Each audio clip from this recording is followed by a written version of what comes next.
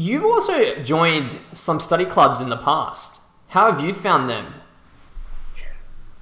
Some of the online study clubs are less interactive. Dental XP Online, for example, ITI Study Club. They're a bit more self-paced, which means that there's not much real accountability there.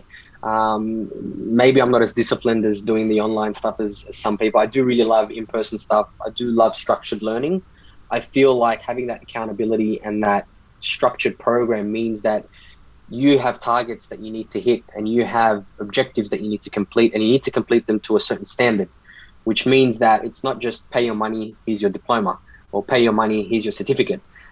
It's no, I'm being kept accountable. I'm earning my way to the education that I want. And I'm also going to remember the things that I've learned, because I'm going to be criticized and scrutinized for anything incorrect that I've done.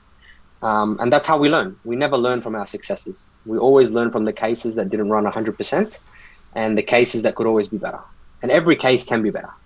If you were doing all your cases at 100%, then it's probably time that you look for a different career or you retire because you've mastered dentistry.